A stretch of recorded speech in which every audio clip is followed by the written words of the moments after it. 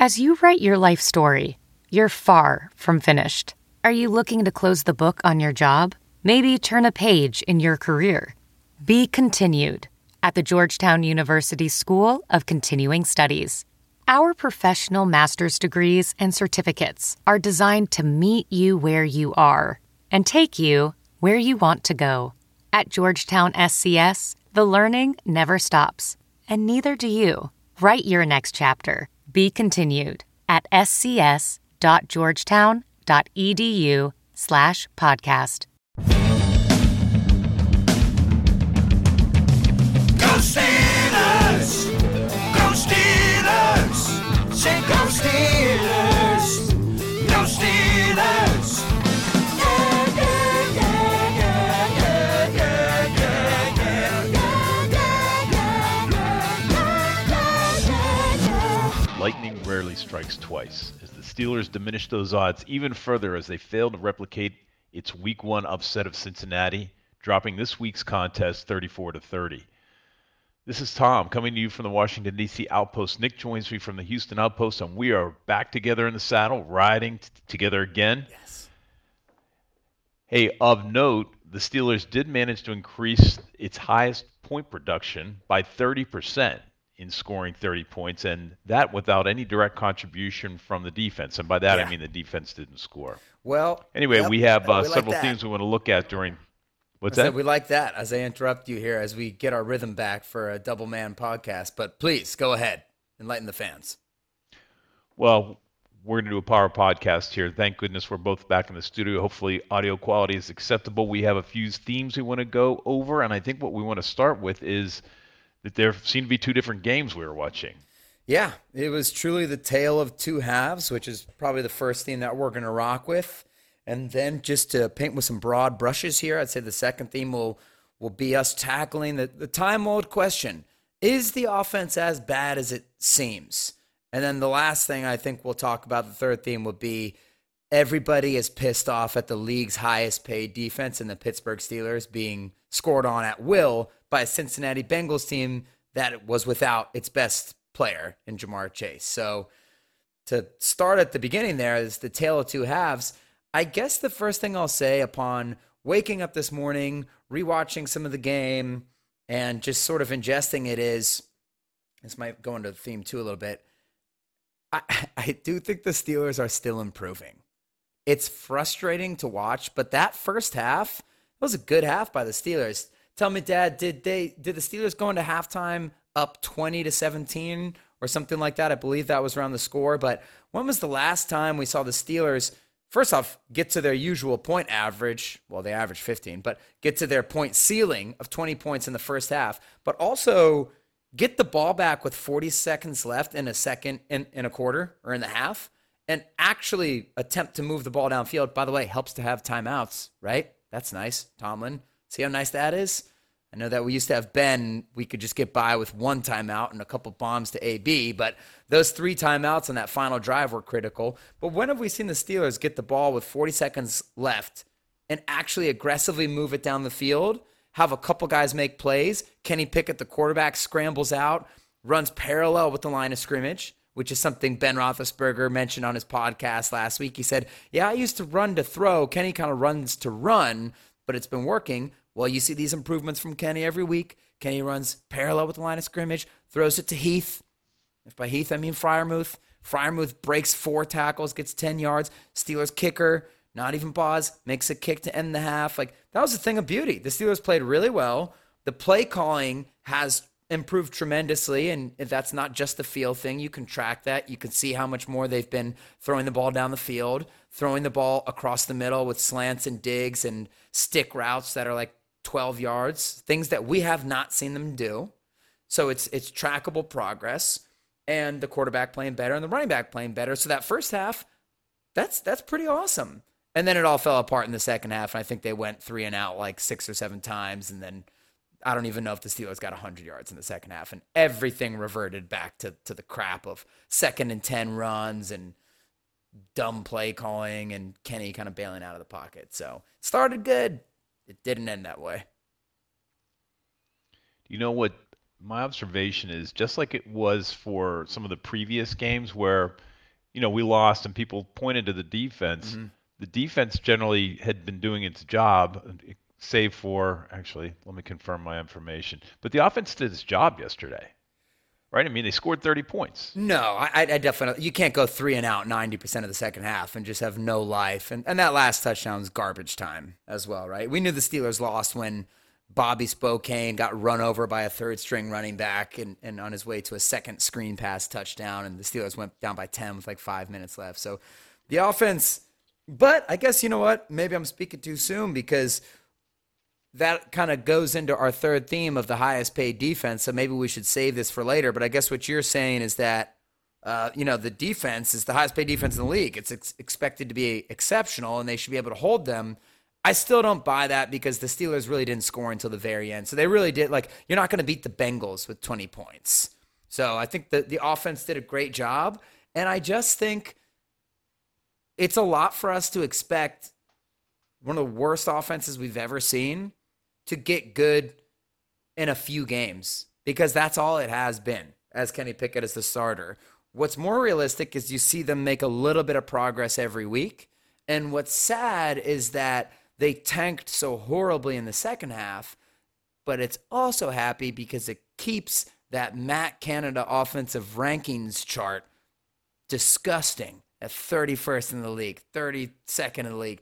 And so they can fire him still and not justify keeping this guy. But that's what I think where we're kind of at. The offense is playing better. It's just going to be hard as fans to be patient, and then it's up to the organization to make the choice on the key positions, such as Matt Canada. Like, you have to be bold. You can't do this Keith Butler for 6 years thing. You have to fire him. Kenny Pickett, if he doesn't end up being the guy and you have the chance to draft a better quarterback, you have to be bold enough to do that. But we don't know the answer to that second part quite just yet. I guess I didn't view the fourth quarter as garbage time. I mean, the Steelers were within shooting distance. I mean, the largest lead the Bengals had was 11 points, say, 4:30 left in the game. And you think they let off the gas at that point, and the Steelers... Do you have the drive charts available on the stat chart? Because that's what I'd be curious to see. That would help us back this up a little bit. But I just think that the Steelers' offense going 3 and out over and over and over again, that has a direct... It's not my point. No doubt. I mean, you are correct in your recollection of the 3 and outs, 1, 2, 3 in the second half. To start the second half, as a matter of fact, and then they had 3 4 and outs. But my point is, regardless of the fact that all those came in the second half, the offense scored 30 points. It was their most prolific game of the season. So, it buttresses your argument that the offense is improving. Definitely. If you accept that the Bengals are a decent defense. Yeah. And it was the defense that failed in this game. Yeah. I mean, yes and no. I still think when you start that second, I do think, again, the 30 points, we are happy that this group got there. The final touchdown was garbage time. You're down by 10 with 5 minutes left with barely any timeouts, and they're playing off the whole time. So I do think they were on their way to 30 points. I'm happy that they scored 23, and then finishing the job. I don't think garbage time touchdowns are useless, especially for an offense that's building confidence. I think that's a useful thing. But and I guess I'm not trying to absolve the defense. Yeah, I mean, I guess you're right. 23 points. You're supposed to have the number 1 defense in the league. You paid for it. You would hope that you'd be able to hold them, and the defense never stopped Joe Burrow at any point. And but still, when you start that second half with 3 and out, 3 and out, 3 and out, you are directly putting the defense in a much more difficult position. You can't even go 6 and out. Like, you can't even get a first down. That's pretty bad. Pretty bottom of the barrel bad. I hear your point. And as you and I always acknowledge, you can't find a statistic that explains a football game. Yeah. And then there's plenty of blame to go around, except for little Matty Wright. But in the larger components of the game, actually, let me back up. We didn't put this as a theme, but before the game, they did an interview with Tomlin, and he said, watch for the special teams. And the special teams really did not. I mean, offensively, I mean, I love Sims. He is a great pickup. Yeah. But on kickoff, on coverage yesterday, that was terrible. Yeah, it was. That did not help. That did not help the defense to let. I have to see You what have their no room average for start error place when your was. offense is this bad, and that's what I want to save for this. The part about the highest paid defense and all that stuff, and how the NFL runs completely and utterly through the offenses now, and how you have to build your team that way. So I want to get into that. But you're right. Yeah, you don't get any leeway with special teams or anything if you not only can't score points but can't stay on the field past third down. All right, I hear the code. Get back to the theme, Dad. And it was the tale of two halves. And what the heck happened in the locker room? That's the question. Well, I think Why Canada did the ran out of Steelers? gas, Did they? right? So I think the play calling. I wish we don't have time to bring up all the drive charts and the play call charts, but there's a famous sequence now, like it's famous after one day, that everybody's talking about after a big George Pickens catch down the sideline, where Canada, with no feel for play calling at all, immediately calls a flea flicker to Gentry, that fails on first down. Then 2nd and 10, what does he do?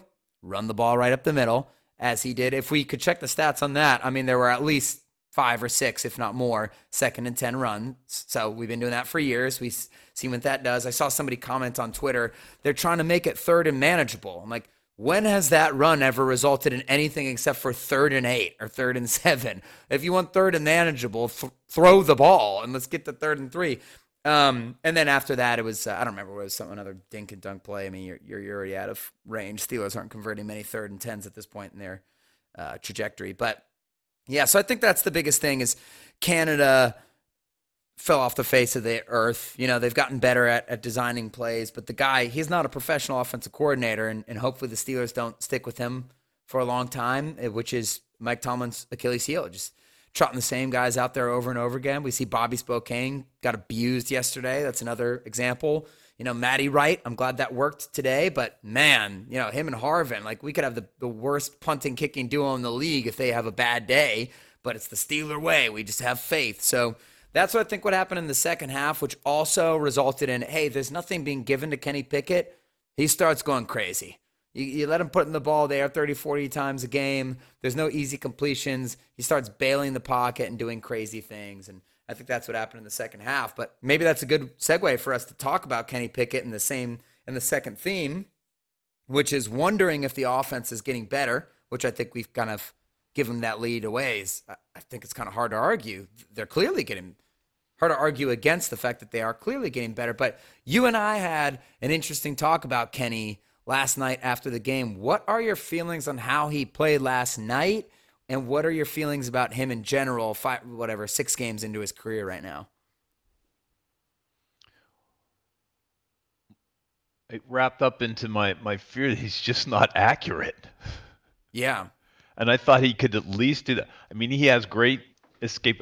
Maybe you wouldn't say it's great. I think very good compared to what we've seen, escapability, right? He can get out. He can scamper. He can get a clear lane of passing, but he has time to throw.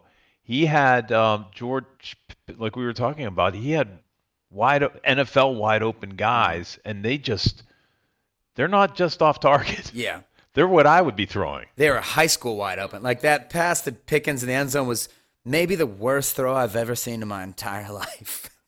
He scrambled up and ran to the left, and if he's not able to just kind of get his feet set, you have no idea where it's going deep. Now, if he's on the run, he's throwing short, he's good. He's very good. But when it goes deep, he just hucks it back, and a little pea comes out, stains his pants, and then he throws it 40 feet away from the 6'9" receiver, runs a 4.3 and jumps higher than LeBron in his prime. Yeah, so those moments are frustrating. And you brought that up yesterday. It's like, we understand how much is on his plate. I think Nick Farbaugh put out a stat saying he's thrown 30 times every game as a rookie starter. And in 3 of the games, he's actually thrown 40 times. You compare that to Ben Roethlisberger in a tremendously different era, everybody, where you could play through your defense. And it's just, there's so much, but even if you take the stats away, there's so much more on Kenny's plate than what was on Ben's plate. with the ability to rely on a run game, the ability to have play action and plays called up for you. They're kind of throwing Kenny out there and be like, all right, you just got to be Ben from 5 years ago. We can do that, right? So we have to put that in perspective. But Kenny's only a few games in. He shows a few things that are potentially elite. Like, yeah, his escapability looks very good. It looks like his pocket movement is improving. He's doing a better job stepping up in the pocket. But the one thing we've always worried about him is, hey, there's only a couple quarterbacks ever who have been elite without any elite physical traits. And I like the movement, but elite means Lamar Jackson. That's elite movement. Arm, his arm is adequate. It's not bad. It's not as bad as Mason Rudolph's, but it's way closer to 32 than it is to 1 in terms of arm strength of NFL starters. So, look, Drew Brees, not a strong arm. Tony Romo, not an overly strong arm. Both of those guys, adequate, good arms, great throwers. But that's the thing we worry about with Kenny, because we understand that there's a lot on your plate and there's a lot for you to have to read with the defense. There's a lot you have to deal with a horrible offensive coordinator. But when you're looking at a guy and he has nobody on him and you can't just throw the ball from point A to point B, those are worrying moments for us. I think it's kind of what you were getting at, right, Dad? Or am I putting words in your mouth? Precisely. Yeah. I like the way he's come along, though. Again, another night's sleep, and man, he has a lot on his plate, and he's doing a good job, and that'll be the big test. You'll know halfway through next year, particularly, or by the end of this year, if he can improve that. Hey, you just got to hit the open guy, and maybe some of that, that Pickens miss in the end zone, incredibly brutal. Some of that can be footwork and everything's just moving too fast for you. Like, he runs up in the pocket and scrambles to the left and, oh my God, he's open. He's going to try and throw it all the way over to him. And he's just so discombobulated because things are moving 100 miles per hour. Maybe that's something with more NFL experience. He can just get used to, just be more calm in those situations and go back to his mechanics. So it's not that he doesn't have the arm strength to get there, I think there's some fog of war stuff going on here, which I'm referring to as the rookie year, right? I mean, he's trying to learn. What was troubling to me, he threw under 60%, not great, but he was 3 for 6 on passes over 20 yards, which I think is encouraging. Yeah. At least, they weren't. He wasn't accurate on the 40-yard passes, but you got to start somewhere. Yeah. The other thing that we hadn't spent a lot of time talking about before the podcast is the run game. Yes. You mentioned it. Najee, 90 yards on 20 carries.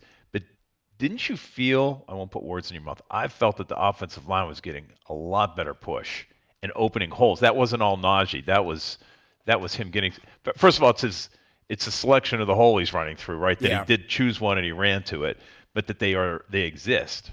Yeah, it's significant, and they've probably been better at making holes throughout the course of the year than we've given them credit for. The only thing is they have a lot of lapses where they will let a bunch of people in for a 2-yard loss. So that's always been the case, sure. But I agree, they've been getting better push, but I think the biggest difference is Najee, just running straight forward. And it's rare that a player can have a game where his career changes and clicks. But I hope that's what last week was for Najee, because it really does seem like he might have had a moment. You got to always watch out for regression because he naturally is kind of an agile guy. He had a moment where he realized, like, oh, I am bigger than everybody. I can just run forward and it gets me an extra 2-3 yards. And that's what you do to make manageable third downs, is getting those extra 2 or 3 yards.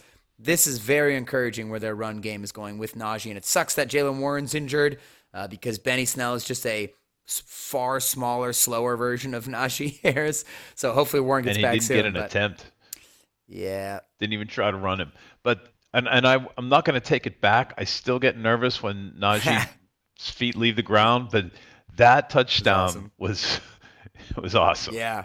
Well, I think just to wrap up the offense and to touch on the defense real quick before we get out of here, Freiermuth, Najee, and Pickens are being prioritized by the Steelers, and they are showing up. And they have some room to grow. I guess Pickens got kicked out at the end of the game for stupidly pushing some guy while he was on the ground still. I love it. Sorry. I love it. That's very Hines Ward. That's very Antonio Brown. You need some badasses on that team to give them a little attitude. Kenny clearly has that. Kenny's got all the other stuff. He's got the moxie. He seems to have the poise and everything. If he can get that throwing under control and get more rhythm. Hopefully the offense gives them a chance to get the ball downfield. I like the personality traits of the guys. And yeah, the Steelers are prioritizing that young nucleus, and those guys are showing up. Freiermuth had a drop or something, Dad, but he also had a couple spectacular catches and catch and run, so that was really encouraging. So tell me this, because we're running out of time here. Everybody's complaining on the internet about the Steelers having the highest paid defense and the fact that the Bengals lit them up. You and I talked about this before the game. I was so impressed with the Steelers' opening day victory against the Bengals this year. But before that victory, I was very scared after last year's just demolitions at the hands of the Bengals. I was scared, crap, we have another like Tom Brady situation with Joe Burrow, which is to say whenever the Steelers played Tom Brady for 10, 15 years, especially whenever they played a great traditional drop back passing game, like Drew Brees, they only played him once every 4 years. It gave him problems as well. They just exploit the zones so well. We never had a chance against Tom Brady's teams. It didn't happen. And then luckily, we didn't have Rodgers or Breeze or these other guys. The Steelers didn't have to play it a ton. And so it just feels that way with Joe Burrow. Like, yeah, he's got the Steelers zones figured out. And they didn't even have Jamar Chase in this game. And that's what worries you about the defense, is that we were up 20-17 at halftime, but Joe Burrow at that time, I feel, was like 16 for 18 for 210 and 2 touchdowns already. And it was like, we haven't stopped him. And then they never did. What do you think? Is the defense underachieving? Or are you angry about how the Steelers have put together the roster? Yeah, I'm not surprised. I'm disappointed, but I'm not surprised. The fact that the Steelers have the highest, by a lot, highest paid defense, it needs a little explanation, right? You have a very concentrated number of players getting that money. Yeah. Is it 2? It's TJ, Cam, and 3. Minka. But then you make signings like Miles Jack anytime and Levi Wallace. So whenever you sign people from the outside, you're inherently not getting good value for them, because you could probably make the argument that if you draft a little better, you could have players of Levi Wallace and Miles Jack's quality for far cheaper. I agree with you. It's not like they have Tuitt still. If they still had Tuitt and Bud and all those guys were getting paid, you'd be like, they've got a lot of people getting paid. But I agree with you. It's sort of this weird little concentrated misnomer, because I don't feel like it's very concentrated on the top 6 players who you didn't mention. You were talking about free agents, Ogunjobi, but Bush and Sutton are in there. Sutton I'd pay all day long, but Bush is obviously overpaid at $6 million. Rookie contract still. First round, top 10. Yeah. Yeah. I guess the problem is we're still so weak. I feel like we're weak at linebacker. I mean, like to your point, so what you were explaining to me yesterday is you can't expect much more from a defense in the NFL. The fact the Steelers play so much zone exposes the middle of the field. Yeah, they don't have corners who can play man. We know that we want that. But here's what I think. There are no more elite defenses in the NFL. There has not been an elite defense since that terrifying Jacksonville Jaguars defense 2017, speaking of Miles Jack. You can no longer build defense first, and you're going to give up 30 points in a few games every year. I know it would never happen to Dick LeBeau's defense. Never happened with Troy and Ike Taylor and Ferrier and all those guys, but it will happen now, and that doesn't mean you're a bad defense.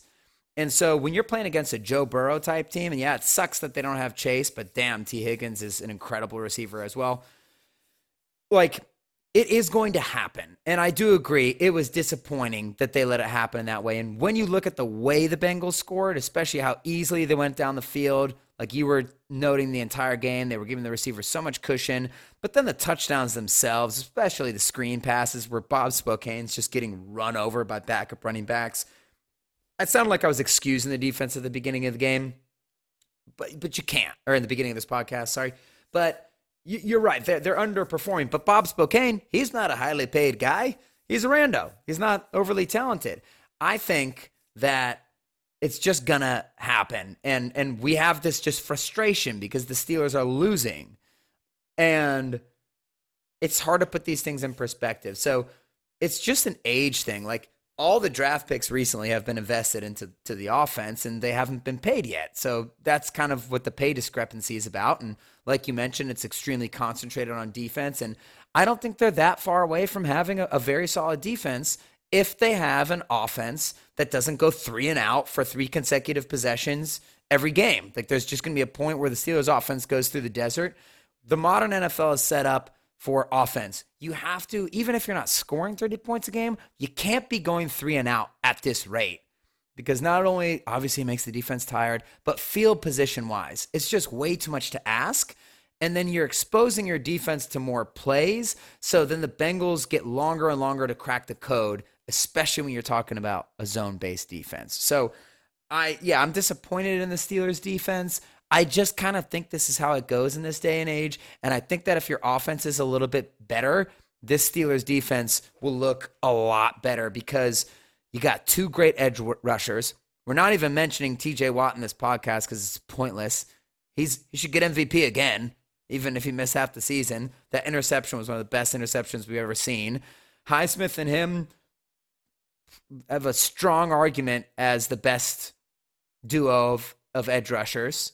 Obviously great safety duo. They have a great argument as well. The corners are lacking. It would be great to get one guy who could play man, but I'm not as concerned with it as people may be. Even though I agree it's annoying, but I'm also like, I think if you watch a lot of games on Sundays, a lot of defenses blow like a lead or whatever.